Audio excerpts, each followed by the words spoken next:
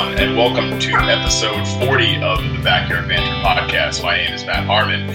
We've been going through essentially like the who's who of the football writing industry, the fantasy football community, and talking to a bunch of different people to get their perspectives on how they got to where they are. Here we've got a guest that's, I would say, a little different. Maybe off the wall is even the better way to say it. Today we're joined by Uncle Chaps of great fame. I mean, really, this feels like the most celebrity we've had on the podcast so far. So, Chaps, how are you doing today? I'm doing great, man. Thanks for having me on. Yeah, absolutely. You were definitely somebody that I highlighted as someone I wanted to have on the podcast.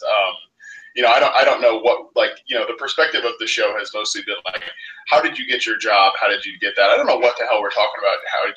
How did you become, essentially the greatest fake reporter in NFL history? But we'll talk about your perspective nonetheless. But Chaps, I always kind of start the show asking the guest, how did you come to, get the bug for football, or how did you come to fall in love with the sport in general? Oh man, as long as I can remember, football's been like a part of me. Some of my earliest memories growing up is sitting at my grandparents' house. I'm from Jacksonville, Florida, so most people there are big Gator fans. But because anything my dad did, I wanted to be the opposite. So he was a big Gator fan, so I became a Florida State fan. And I remember sitting in with my family, like on Thanksgiving or whenever, watching Florida State games, and my grandpa, who's a Southern Baptist minister, being so irate at me because I would cheer when Florida State would score, and he would be so mad. And it was the only time that you would ever really see him get angry was when I would like clown his team in front of him and my dad, and they would just be so pissed, and it made me so happy to make them angry. So I guess from 5 or 6 years old on, I guess football's been a part of who I am. There's something about being the contrarian that I definitely appreciate, even if it's annoyingly so. Growing up in Washington, like the DC area, that was the one thing I was like, I'm definitely not going to be a fan of their, professional football team. But I'm also not going to be, the jackass. It's like a Cowboys fan, but Washington for a number of different reasons. But it's definitely interesting. So obviously, Jacksonville came to, or the Jaguars came to Jacksonville not too long ago. But so I imagine that was kind of like a monumental moment in its fanhood as well. Oh, man, yeah. Like when we were there in 93, 94, when the team was first announced, it was crazy, man. Just how it overtook the city and just the buzz behind it was incredible. I remember wearing Jacksonville Jaguar shoes and to elementary school, just absolutely loving everything about the team. It was great. Yeah, no doubt about that. It's so fun when the team kind of takes over a city. That's for sure. So I don't really know how to steer this part of the podcast because normally this is where I would ask the person, like, how did you get the idea to cover the sport? But obviously that's not what you do, Chaps. But we'll just dig into your kind of life. So tell us obviously if people know that in the armed forces, let's dig into that a little bit. Just I guess what was the impetus behind that? Where did you get the idea to do that? What was the question? It broke up. Where did you get what drove you to want to serve, I guess? Okay. So a lot of people, I don't know if a lot of people know, but before I joined the Marine Corps, I was actually studying to be a pastor. Like being in the ministry and like Christian ministry was a huge thing in my family. Like a lot of guys did it. And my grandfather was a pastor for 60 years. And so I was actually in Raleigh, North Carolina at Southeastern Baptist Theological Seminary. And I was thinking, I'm going to graduate school in a couple months, or in 2 years, I'll be 22 years old. And I'm going to be expected to lead people on matters of faith without really having any real life experiences. I'm not doing anything. So I'm going to be 22 years old telling guys that are in their 40s and 50s, like how they should live a moral life and like all these things. So I was like, well, I'm going to go get some real life experience and I'll take a break and I'll join the Marine Corps and I'll use that as a way to go and like kind of be a witness, I guess was my original idea. And then gradually throughout my time in the Marine Corps, my ideas of faith and religion started to shift and change. And which happens to people that go from being early 20s to in their 30s, like what they think about the world and their worldview changed, and mine changed completely. And so it ended up being that the reason that I joined the Marine Corps gave me more life experience than I could have ever dreamed, and it changed my entire outlook on life. So yeah, I bet that is something that a lot of people don't know about you, as far as I don't think you would read my Twitter feed and assume, oh, that guy was probably going to be a pastor at some point. So if you're comfortable talking about it, I find that really interesting, just because I was actually like a religion minor in school, and I've just always been fascinated by, and I've gone through different periods of my faith as well. I don't really know what the hell to define myself as, but how did your perspective on faith change when you were in the Marine Corps? I guess, and it's hard to like really pinpoint it. I've tried to do it before where you pinpoint. I guess it was just steady little shifts of the idea of Christianity, where the only way to get to heaven would be through Jesus. And then you go to different countries like Iraq, and you go to Afghanistan or Djibouti, Africa, and you're seeing what these people are going through, and you think how narrow-minded that really is, and you try to wrap your head around, like, how can a loving God send this person to hell for doing this? And so it just really kind of messes with you for a while. And I had tried to do everything that I could, and like saw all this bad things happening and tried to balancing out. And eventually I just came to the point where I don't even know the day or when it was that I just found myself not believing in anything. And I wouldn't say that I'm totally against religion. We want to take our kids to expose them to everything, just to be better citizens of the world. So I'm not against religion by any means, but I just got to the place over probably the period of 5 or 6 years where I just decided that this isn't really for me anymore. So yeah, it's hard when you see the world and you get different perspectives. It's hard to know like where you stand. That's for sure. It's just filled. It's a space that's filled with a lot of questions, I guess, for me still, especially. But asking questions is certainly never a bad thing, I would guess. But I don't know. I guess we're all kind of working through that. But so in the Marine Corps, obviously you had a hell of a lot of experience that I certainly cannot identify with. But you probably learned a lot while you were over there, right? Oh yeah, no, for sure I did. A lot about who I was as a person and what my worldview was going to be. I'll tell you this, like the day that I got shot, it completely changed how I interacted with people who I viewed as being close with me, family members, everything. Once I got to the stage of nearly dying, I thought about, is this person in my life because they make me better? Are they going to be a betterment part for me? Are they going to do things that enrich my life and the quality of my life? Are they going to help my children become better people? And if I came to the ultimate conclusion, still now I use this, if you're not going to make me better or make my family better, or I don't see you in the process of getting better yourself, I don't have any room for you to be in like my close circle.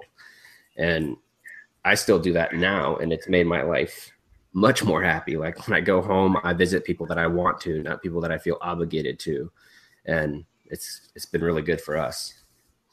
Yeah, that's really key. Like prioritizing people, especially as you get older. I feel like that becomes more a part of your worldview, I guess. And I mean, for me, obviously, it's different. But yeah, like when I went back from my road trip across country, I think that was like the most frustrating part of like being, which is a stupid thing to kind of feel frustrated by, but it was like the most frustrating part was being home and being like, do I have time to see all these people? Who do I not have time to hang out with? Which seems so stupid, but it's a part of. No, I mean, and people that haven't moved far away, they don't understand that struggle. And I would come back after living in Japan for 4 years, or being in Iraq, or being in Virginia, and come back to Florida. And I felt like the entire time I was on vacation at home, I was driving in between places. And eventually I just said, fuck it, man. Like, this is where I'm going to be. If you want to come chill, come chill. If not, I don't give a shit either. Like, if I can fly 18 hours, you can drive your happy ass 45 minutes. I'm not going to do it. Right. That's so true. Like just being like, listen, I came all the way here, Yeah. I don't know. Like I just drove from California. Can you drive to Fredericksburg or Stafford or something? Like help me out a little bit. Yeah, seriously. I'm racking up miles on this damn car, and I'm not trying to. Yeah. But I guess so. Obviously, the being shot a good story. Let's just tell that story for people that might not be familiar with it, even though this is like your 10th podcast appearance talking about it or whatever. But tell that story for people that might not be familiar with it. All right. So my job in the Marine Corps was to be an explosive dog handler, and so we would go looking for IEDs essentially. We would look for IEDs or weapon caches, and we would do close quarters combat with raids and entry onto houses, just normal infantry stuff.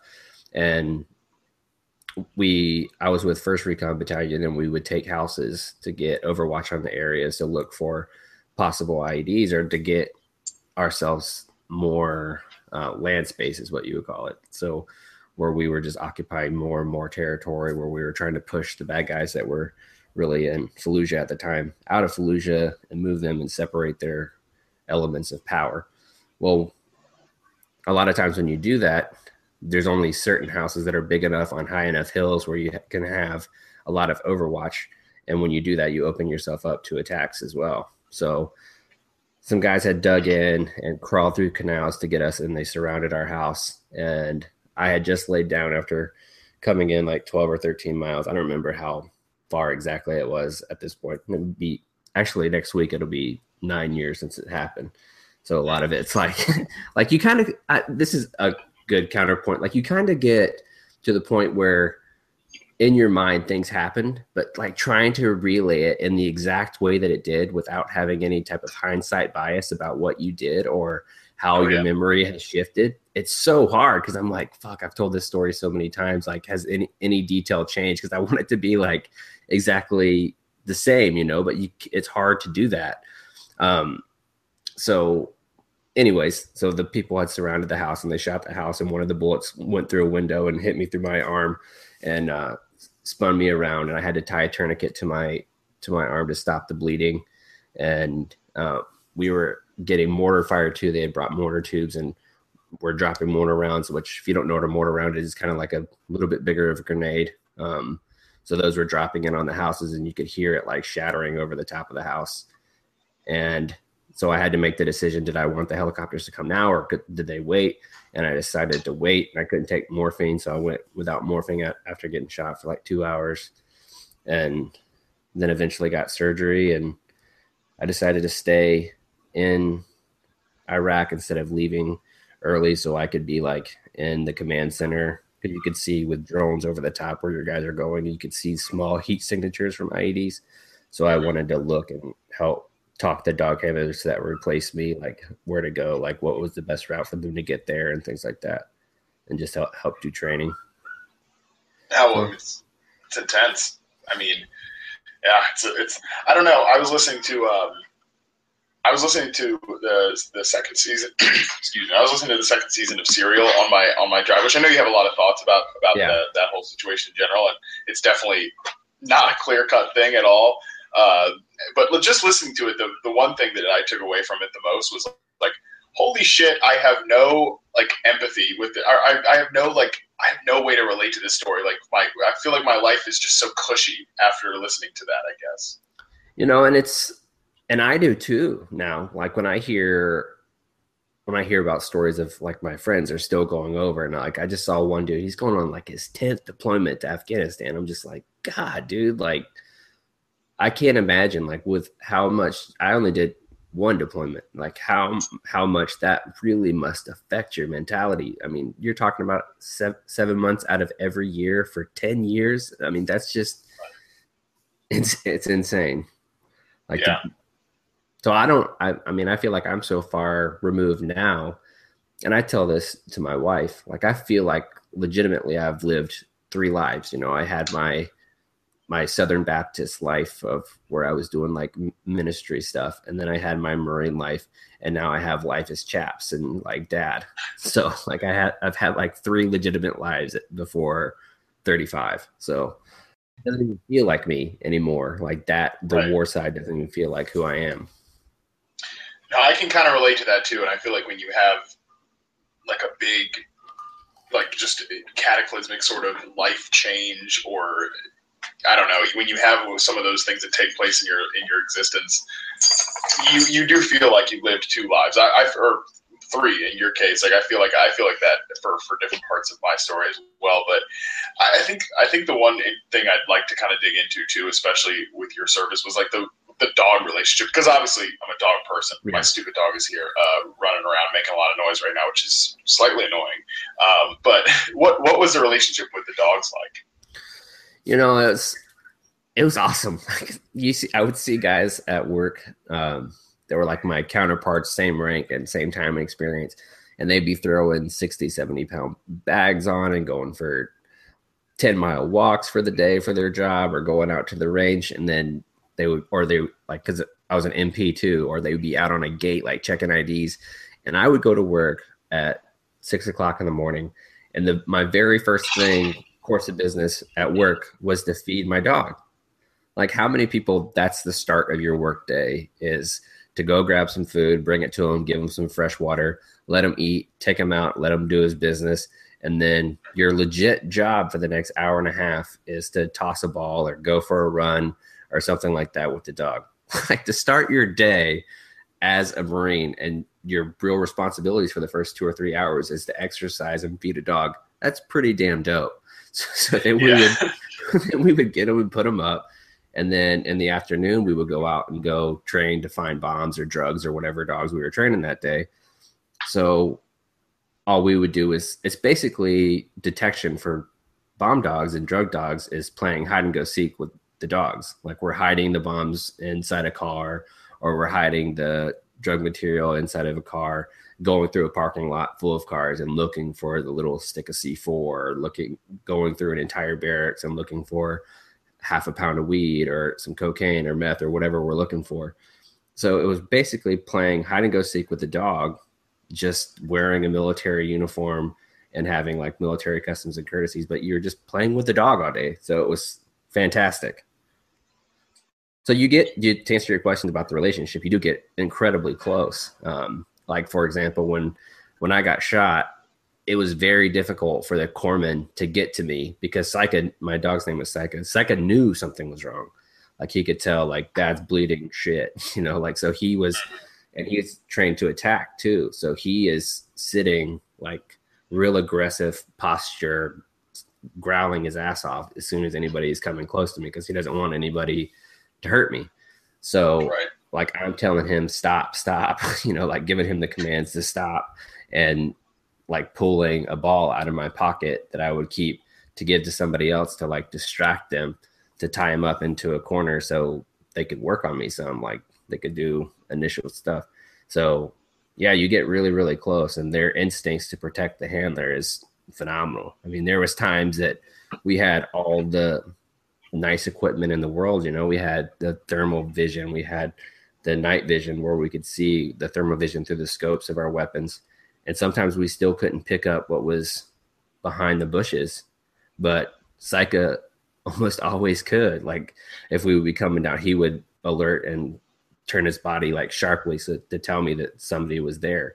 And we would see like some kid in the river at night, like using the restroom in the river, that we didn't pick up. And just things like that. You don't know how often that kind of stuff can really save your life. So the bond that we had with a dog was invaluable. They're an invaluable piece of equipment. No, yeah, that's for sure.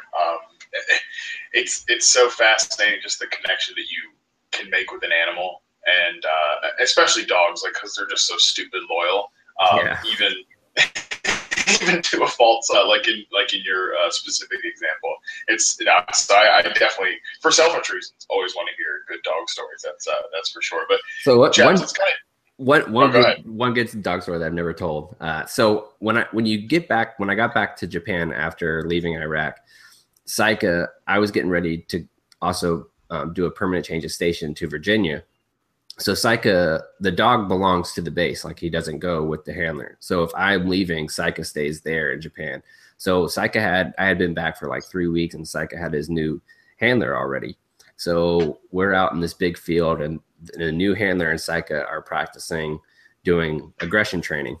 And Saika is like midway getting released to go attack the dummy. And I'm probably 100 yards away, and I just go, and like he knows the distinctness of my voice and immediately breaks off from what he's doing and like does like a full-bodied sprint like over to me and like jumps up. It was really awesome, man. And the new handler's like, come on. He's like, what am I supposed to do? He's like, you guys have been together forever. And so he's like trying to call Saika back, and Saika's just like, fuck you, dude. Like, no way. He's like, this is my dad, bro. Like, my dad called me. I got to go see what's up. That's awesome. That's the like stories like that are just kind of the just epitome of what dogs are, and I love that. It's so cool. Like just that. Gotta see what my person needs. Gotta see what my person is. Exactly. What they want. I don't know. It's so awesome. I could literally sit here and just talk about dogs for the rest of the podcast, but I do want to get into you, Chaps. I mean, we've talked about like that part of your life, the first two segments of your life, but let's dig into the current one, the third thing. And like honestly, Chaps, I was seeing the other day, like you have 20,000 Twitter followers. Is that not the fucking craziest thing you've ever seen? Yeah, I don't know where the turn really happened, because like now I see guys that used to have me blocked, like some of the bigger named like football writers that used to have me blocked, and now they follow me and interact too. And it's almost like there was sort of an accept. Like I think it was when I finally got Schefter on ESPN, and Jay Glazer was really cool about it. I think that was like a huge shift. And Dan Carson's article too, I think, where they explained like a little bit of my background. But there was a big shift somewhere where it was like, Chaps is just a troll. He's kind of an asshole. And then people were like, oh, maybe he's not that bad after all. Maybe we take ourselves a little bit too seriously. But there was a big shift, and I don't know when exactly it happened, but I think that was about the time. Yeah, there's a couple points that you made in there that I definitely want to hit on and dig into a little bit. But let's start at the grassroots portion. So, like, how the hell did Uncle Chaps become Uncle Chaps? Well, my name came from Chaps McNeely was a drinking name that I had when I was in the Marine Corps. So we would go out and we would use fake names in case one of us got in a fight or got a little bit too drunk, where if we were using our Marine names, like our actual names, the very first thing that they would see was that we were active duty Marines, and they would contact our command, and then we would get in trouble. Right. So we would just try to keep it like as low key as possible. So then when I got a Twitter account, like I just went with that name because I didn't want to use my name because I was still active duty, and I didn't want to piss somebody off and then them contact my same thing. They didn't contact my command. I tried not to use my real name on social media. But Jaguars Twitter, like I was really involved with that at first. I mean, I just got in, started following like Alfie Crow and Jeremy Nettles, who's Teal Talk, and Noobs and Dilla, and just Andy Willis, like a bunch of those guys that are like big names within Jaguars Twitter. And I saw some of those guys, Noobs, Dilla, and Willis, they would change their names. Like Andy Willis was the original like Adorn Schefter. Like, so he was like one of the first like to really do it. And they would do that kind of thing all the time. And we would just do it with local Jaguars beat writers just to fool like other Jaguars fans. So like Gene Fournette or Vito Stellino, or like we would use those guys. And then I used, I don't remember what it was, but I used, I think, Rap Sheet, and it took off. And then it just kind of became like a part of my persona somehow. I don't really know how, but it became, I mean, because I have like 117,000 tweets, and not most of them are like that, you know, but that would be the first thing that people point to is like, oh, this is the guy that fakes people out on tweets. Yeah, I'm trying to even think like when I first noticed you were doing, because you and I have followed each other for like 3 years now, which is, it's just also like kind of mind blowing sometimes when you think back, like, holy shit, I've been on Twitter and doing this bullshit, whatever we're doing for a long time now. But no, it's so I don't even really know when you started doing it either. But the thing I think and some people like completely don't understand this perspective, but I don't find the fake accounts like annoying to me, and maybe it's just like a personal, like we have like a relationship, so maybe I'm just biased, but like you've always been way better at it and more entertaining at doing it than the other accounts.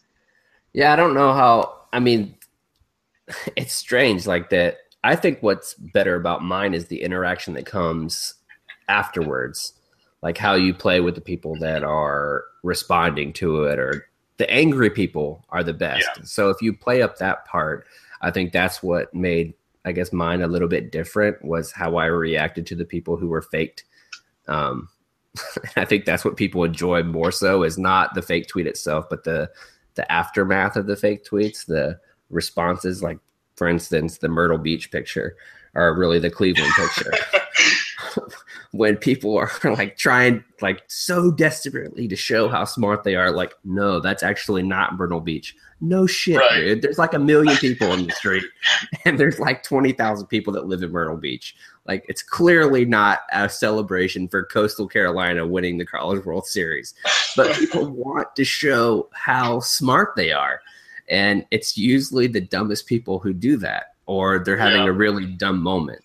And that's one thing that I've really enjoyed lately, is really coming to grips with how people just constantly want to show, I know this information and no one else does. You know, like I really cracked the code that everybody is wearing garnet and gold for the Cavaliers, but it's not actually Coastal Carolina. Yeah, what was it recently? Like somebody embedded one of your tweets about like what was it, in an article? For Complex Sports. Yeah. Yeah, what was it for the Spurs head coaches? Yeah, for Tim Duncan retiring. Oh, right. Yeah, I saw that, and I was just like, God, I don't know. I mean, I don't even know what to say. Just like, God damn it, Chaps! Like this. And I wrote the sports editor for Complex, and I was like, man, I'm so sorry. Like, it was just so unintentional, you know. I'm like, dude, I legit felt bad, because the editor there is a really cool guy, and it's like that article is going to be really embarrassing. But luckily, it blew up fast enough where people not on Twitter didn't see it, so it was gone pretty quickly. Oh God, it was so funny.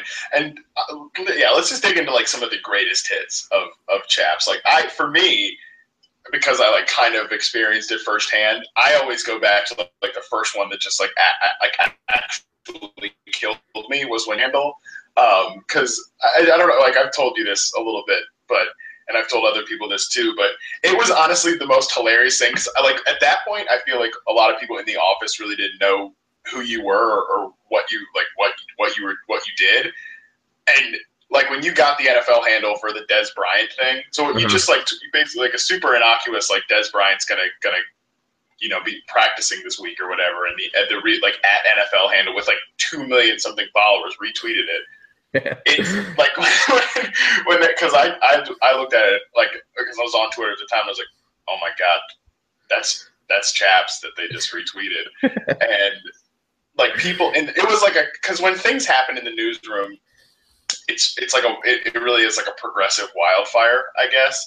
And finally somebody realized, like, it's not rap sheet, it's fake account. And like people are yelling across the room, like Andrew Siciliano like goes, who the hell is Uncle Chaps? Like, take that tweet down. I was honestly having like a heart attack. It was so, because like I said, I've followed you for years now, and like all these other people are like, who's Uncle Chaps? Take that tweet down. So that was probably that one will always be a peak moment for me. And you know, when that incident happened, I thought someone had changed their handle to the NFL Shield and did their handle as like the National Football League and did like a screenshot and send it to me. And then I looked more, I was like, oh my God, it's the actual one that did it. And then my mention started blowing up. I think Sigmund was the first one that told me that you had relayed that story to, and we were both laughing about that one. That was a good one. Yeah, it was a good time. Yeah, I still have the screenshot of like when I saw it and just clicked it on my phone real quick.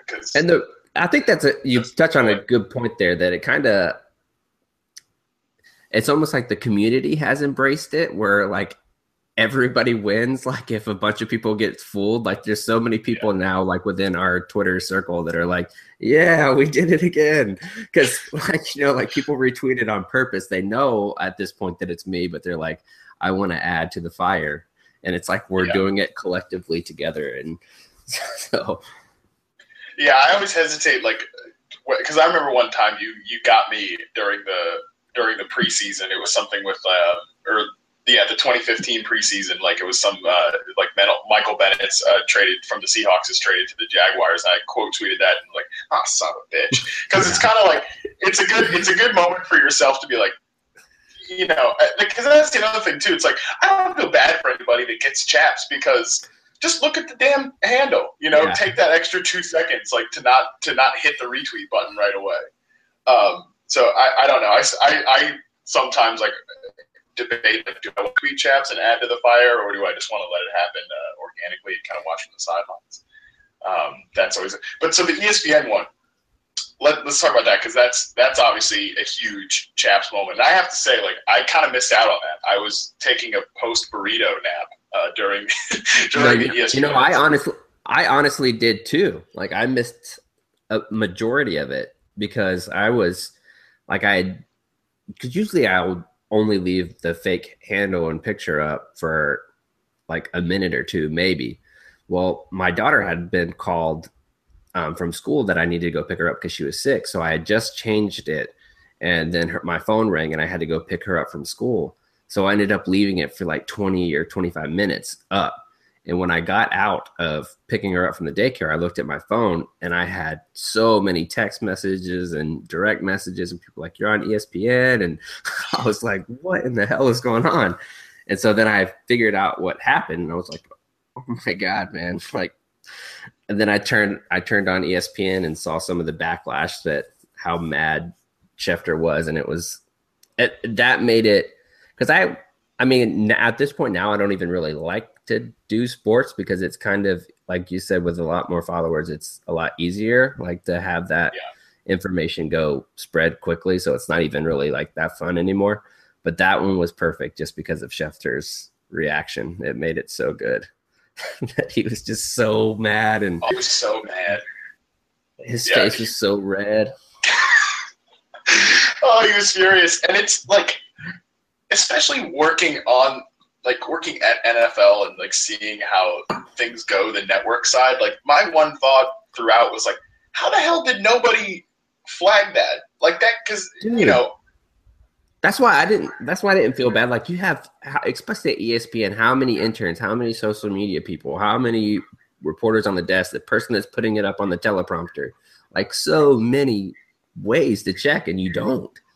Yeah. And then it made it perfect because he explained the process of what was going on behind the scenes, clearly showing that he had no fucking idea what was actually happening. And I like to think that I saved the Jaguars from making that bad contract anyway. Like I like to think that I saved us, and because without that, we probably don't get Ramsey and Jack. So like looking back, I think it was probably a good thing. Yeah, you're basically a hero, essentially. For that. I mean, I don't wear a cape, reason. But it's as close as it gets. Yeah. It was like that's the thing to me. How did nobody just like take the glance? The little like right, just that's it. That was mind blowing. I don't know either, man. Like I try to trace it back, like when one really goes popular, like I tried to trace it back to who was the retweet that led to that has like the most respected name. And I think that one was Michael Wright, who covers the Spurs now and used to cover the Jaguars and covered the Bears for ESPN Chicago. So I think it was him. Like that was because he retweeted it pretty fast. So yeah, right. Like but you were saying about like the Jaguars were actually going to make that contract, and then they didn't, essentially.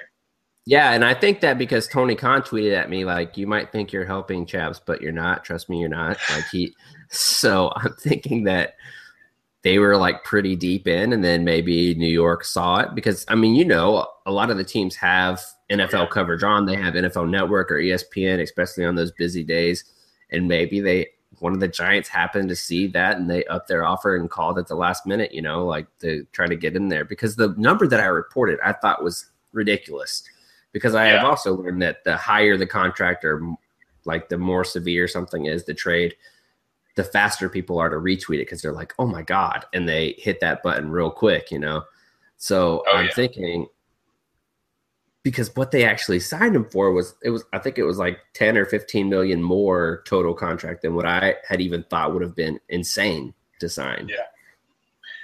Oh, it was atrociously high. And that's the good point. Like probably the more like outlandish, but not too outlandish that your tweet is, it'll get. So that kind of is like the art of it, right? And there's different ways like each reporter tweets, and I've heard you talk about that before too. Like you have to take that into account as well. Mm-hmm. Yeah, because people will pick that up. You like the syntax and how they put it together, and the choppiness of it, or if they use hashtags, if they don't use hashtags, because you see it all the time, and you want to make it as innocuous as possible, I guess, to fool somebody. And that's what makes like the political season this time hard, because you can almost not put anything so ridiculous about Donald Trump. How do you satire that? Like at this point, like what do you do? Like today he had 2 misspellings of waste and there.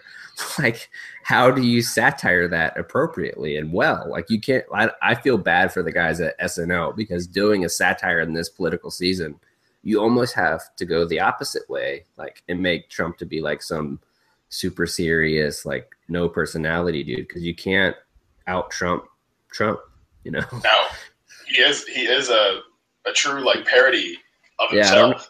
I don't know if it's a word, but he's unsatirable. No, it's a challenge for you. You gotta rise to the occasion. I think one time, this is a really funny thing.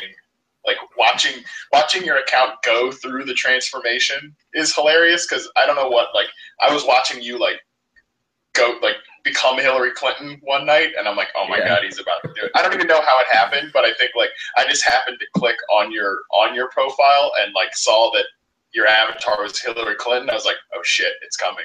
But your name was still Chaps. I was like, oh no, something's about to happen. Like watching you go through, it's really funny. But so yeah, like you mentioned, what's next? What's the next for what's your next white whale after kind of conquering the sports world, like essentially?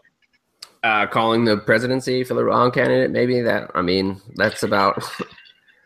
I don't really know, man. Like I told some other people, like I think I'm done with changing the avatar and everything for the sports world. Just because it gets to a point like it's not very fun for me anymore. And honestly, it destroys my mentions for the entire day. So if I want to talk to somebody, like talk to my Twitter pals, it's harder to, because my mentions just keep going and going and going. And it's gotten to the point where it's almost annoying for me to do that. Right. So I don't know. Maybe my account will take a turn, but maybe not. Who knows? I'm really liking doing jokes about poop still. So that'll be a continuous part of the brand. Like poop jokes will always be there. Well, thank God. I think that I guess what's funny to me is just how people react to it. Like you said, that's because it's so, whether it's like the Uncle Chaps or Crying Jordan, like that was another thing too. Still pro Crying Jordan. They just have to be better. Like they have to be really creative. Like you can't just throw up the Crying Jordan like app and throw it on somebody's face. Like you can't Crying Jordan my dog when he's at the Grand Canyon. Okay, that's not that's not clever. Right. It's got to be good. Yeah, I agree. Like the one where they made the 17th hole at the Masters, that was amazing. One of the best ones ever. Yeah, that was good. Another good recent one was like the San Jose Sharks, when they actually, that was a really good one. Yeah, there's still some good ones. I got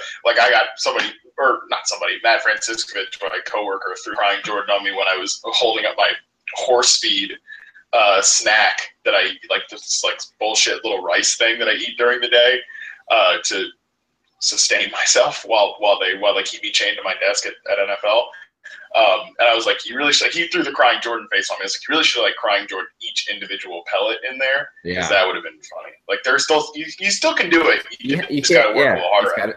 Yeah, the effort has got to be there. Especially with the app, it became a lot easier. So it's a cheap laugh if you don't do it. Otherwise, you got to go out. Like, I was talking to my wife the other day about that it's the obvious joke that's what's really funny to see now for me is how many people will make the same exact joke in response to one of my jokes.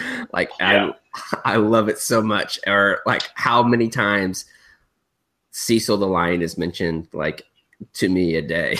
It's just incredible. Oh my God. Like the amount of like I see probably 60 to 70 links of Cecil the Lion tweets every day still. And I think I will for the rest of my life. Like, I really will never forget Cecil the Lion at this point. Right, you actually can't forget at this point.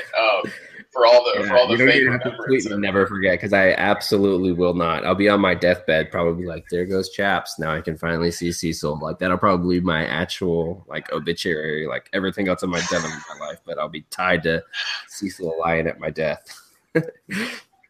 Yeah, so I mean, you have like several. Obviously, the fake reporter thing was probably what was your rise to power. But there were several other like, just there are so many other little side jokes now at this point.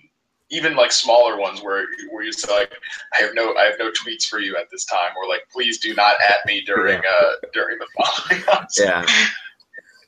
I don't know, that shit's so funny. Like, it's so funny to me. So what's like of all the side jokes or whatever, whether it's Cecil the Lion or now you're on the gorilla thing. I don't even know what you're doing there. But like, what's your favorite like side bit, I guess, or maybe your three favorite? I really like the National Coffee Day is one of my favorites for sure. Like, every day, I think I went back and counted. I think it was like 60 something days in a row I did National Coffee Day, and that was. I still get National Coffee Day tweets now. That was a really good time because it got to the point where I like the evolution of a joke where it's funny and then it's played out and it's not funny anymore. And then everybody knows that I know that it's played out and not funny anymore, but I'll still do it. And so then it gradually becomes funny again. Like, but you really have to eat it for those like 40 days where I just know people are like, fuck, man, again, like National Coffee Day again. And then they don't and then it just keeps coming. And then I think at least it does for me. I don't know if it does for other people. It becomes funny again. So National Coffee Day is good just because it was such a long played joke. Like, it took so long to develop, which I'm happy that I stuck with it. That one, I get some really, really good ones. Do not at me when I'm doing this. One guy tweeted me a picture or direct messaged me a picture of him in the labor and delivery room with his wife. And you could almost see like half of the baby like coming out of his wife. Like, do not at me while my wife's giving birth. And I'm just like, Jesus, dude. Like, that's going a little far, man. So the do not at me one is one of my favorites right now too. So I'd have to say those two off the top. And Cecil is always going to be there just because so many people like it.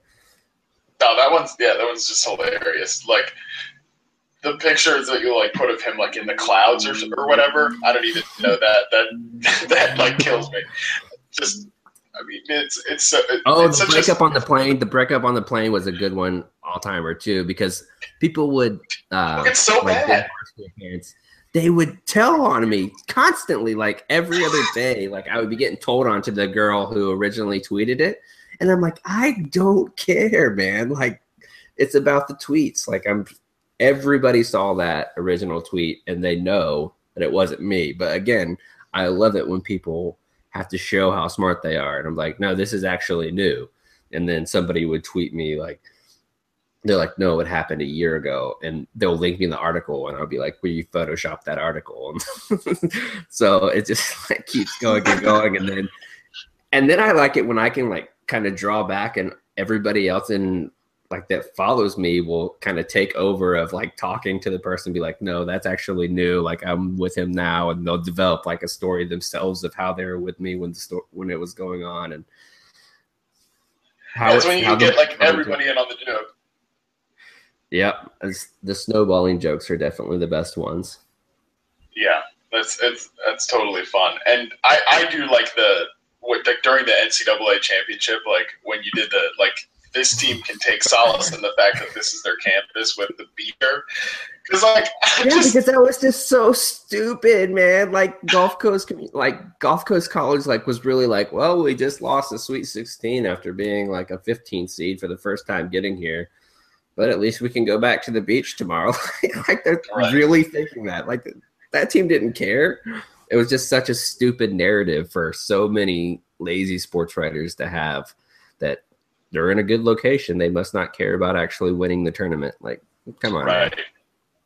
Oh yeah, it's so dumb. But like the fact that you have I think it was around the fifth one. Like for every team that lost, you would tweet it out. I remember saying to Alex, I was like, God damn, that is just a ton of commitment to something so stupid.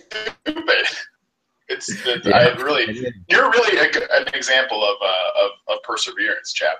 That's for sure. So I don't know, and kind of what we were mentioning earlier. Like my favorite is just the people, like the way it reveals things about people, like the reaction to it. Like because if there's one thing that I think has been said on this podcast several times, it's like don't take yourself seriously. Like I know Eric says it best, like just take your work seriously, but not yourself. And I think the way you are intertwined in our community is a really important thing, even if people don't notice it. And it's actually now, I mean, I can't say who yet, but I actually just got hired to do more like fantasy football stuff for a company and have some other stuff in the works now that I'm done with school. So I hadn't really been looking for a job. So maybe I'll be able to come back next time and talk about how sticking to your guns and developing your personality actually works out, because there was times where I thought like maybe I should shift to be more serious, but I didn't do it, and it's paid off now. So it's pretty cool to have the opportunities are coming. And I know like people that are listening to yours, like how do you develop your own, like you did, you were yourself, and there's so many guys that have gotten opportunities just by being yourself. You can't really be anybody else. You can't develop. You're the only one that's going to do reception perception. Like you got to find your own little niche.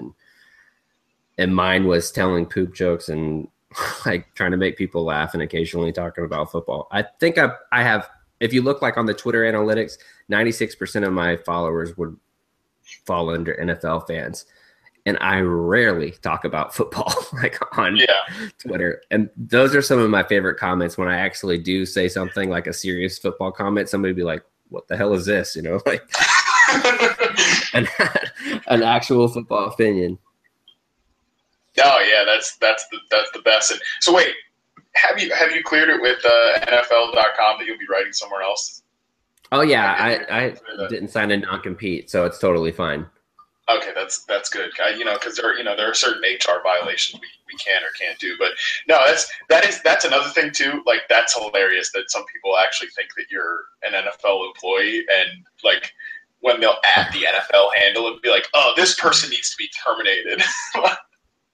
Yeah, that was a story that Big Cat from Barstool he tweeted out that El Prez was listening to my podcast, and he was like, who's this dude that works for the NFL that doesn't ever talk about football on his podcast or talk about anything about football on his Twitter or like anything that he ever writes? And so Big Cat was like going through like all the writers, like just pulled up the masthead and was like going through all the writers at NFL.com. He's like, no, it goes by like pork chop or something. And he was talking about me. Is like, yeah, man, like the people that think or they'll tweet the NFL like, I can't believe you have this guy working for you, and it's just so great. Incredible. People are just beautiful, insane. That is great, and like just kind of winding down here, chaps. Like I don't know. It's so funny to go through your entire persona. Like I remember tweeting at you like when I was back home. I went out to dinner with my mom and her boyfriend, and like trying to explain Chaps to them. It was honestly like I was like I don't even know where to start, guys. And they but they loved it. Like and I don't know.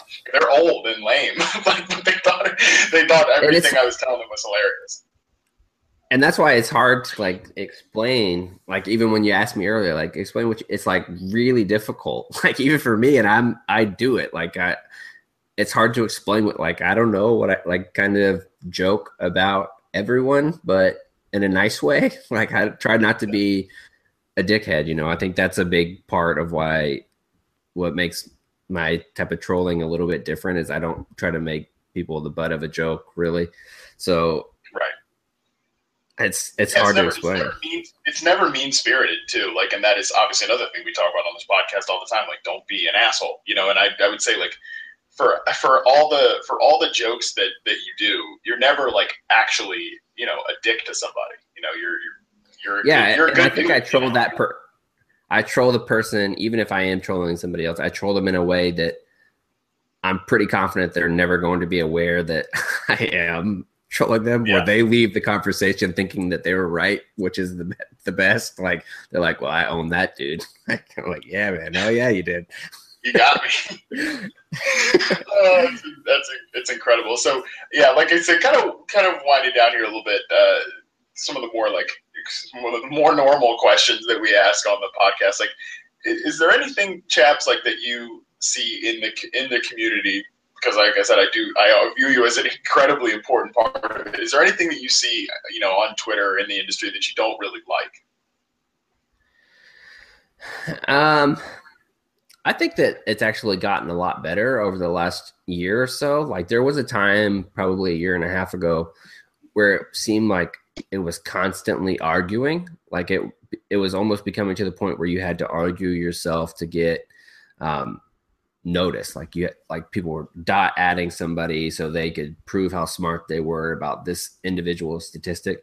And I think a lot of that is kind of going away, or at least I've unfollowed the right people where that's kind of going away. I would like to see less arguing and appreciating others' thoughts on the idea. Like you can have a difference of opinion without being an asshole, like you said. And I don't think there's why you need to fight with somebody to the point where you're getting angry over a football decision or an opinion is pretty ridiculous to me. So the less of that we see, I think that we'll be better as a community. Enjoy it as a game. Like I do like to joke around and say that football is not a game, but remember that it is, and just have a good time with it, man. Like joke around with your friends online, throw around your fantasy football ideas, and have a good time with it.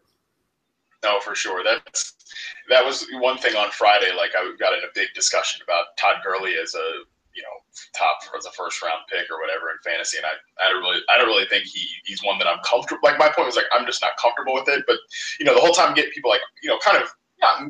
I would say that I elicit a lot of positivity on Twitter, which is great. People just kind of debating with me about it, not like in a mean-spirited way. And like at the end of all these discussions, I'm just kind of like, yeah, I mean, look, if that's the way you think, like, sure. It's not something I'm going to like.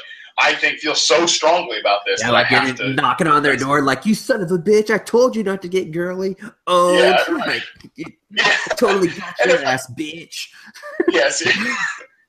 Right, and like how stupid. Like I think about that sometimes actively, like how stupid that would sound if I actually, behave that way. It's just don't. Like you said, like that's what. Like I used to give a lot more football opinions on Twitter, and like you would get like I'm sure you do a lot. Like a year and a half later, like if you were wrong about somebody, and they look it up, and they're like, well, it looks like you missed the boat on this one. You're like, Jesus, dude. Like that's what you spent time doing right now was looking up my opinion of what I thought Eric Decker was going to do in 2014. Like you're really doing that with your life. Yeah, seriously, get some perspective here. You really nailed it, man. He got 3 more touchdowns than I thought he was going to get in 2014. You really showed my ass. Yeah, right. Like I'll be sure to retire now. My career is finished. It's ridiculous. So we kind of mentioned a little bit, or you kind of mentioned a little bit earlier about being yourself if you're trying to find a way into this space. If there are any other like aspiring writers listening, or just people that want to gain some sort of place in the community, what would be one of your biggest like piece of advice, I guess? I find it weird when people will like try to get you to notice them by being rude. Like they'll like comment about, like they'll take something and you're like, that sucks. Like, yeah, I notice you, but I immediately mute you. I don't even block you at this point. I want you to scream into the abyss and not even know that you even affected my daily thought. Like the mute button is a beautiful feature. So if you're trying, like, be as complimentary and as nice as you can, and then offer your insight in the tweets, and I think you'll be good. I mean, if you're nice to people generally in the football world and the football Twitter world, they're going to be nice to you. And just develop your own thing. Like, be your own person, be as real as you can, and don't try to copy anybody else's stuff because you'll get caught in a minute. Yeah, that's for sure. That's such a good point too about like not blocking people. Like I don't really there's not a lot that bothers me, and I don't get a lot of shit on Twitter anyways to block people, but there will occasionally, like, people will, if they're being rude to you, they'll be like, just block me already. I'm like, no, I'm not going to give you that satisfaction. Get out of here. Throw them on the mute list and let them scream into the wind. That's a good point too. But Chaps, final question here. It's the one I always ask people that everybody seems to kind of hate, but I do anyways. I always give the guest, one last shot at the floor before I rip it out from under you. So before we get out of here, the floor is yours to say literally whatever you want. All right. Usually whenever somebody gives me an opportunity, I like to talk about veterans with PTSD or traumatic brain injury that are going through some stuff. If you're listening and going through some shit, don't hold it to yourself. Go out and get some help. You can contact Military One Source. You can contact me on Twitter at Uncle Chaps. My direct messages are open at any time. If you're struggling and you don't want to go get professional help, you just want to talk to somebody that's been there, hit me up and I'll be more than happy to talk to you. 22 veterans kill themselves every single day, and don't be one of those guys. That is a good signing off point. Something that I totally agree with. So if you are one of those people, absolutely contact Chaps. If you're just a normal person going through struggles, hit me up too. I'm always happy to talk about that as well. But so that's one of the better final thoughts that we've had on this show. So for Chaps, I really want to thank everybody for listening, and thank you for coming on and sharing your perspective. It's a great honor to have Chaps on my podcast. Yeah, thanks for the invite to talk about how you got your job in the football world when I didn't even have one. But like you said, for season 2, maybe we'll have you on again and talk about your actual opportunity. I'm excited to hear more about that. But for everyone listening, thank you so much for tuning in. I really appreciate it. We're probably only have about 5 more episodes left of season 1 before we have to close up shop for the NFL to take my life away forever, or at least for the next few months. But continue to share and review the show, rate it on iTunes, this, that, and the other, so we get some momentum, which is real, by the way. Closing down here on the final stretch and everything, and we'll continue to do this thing up until the end. But so for Chaps, for me, thank you all for listening, and I hope you learned something today.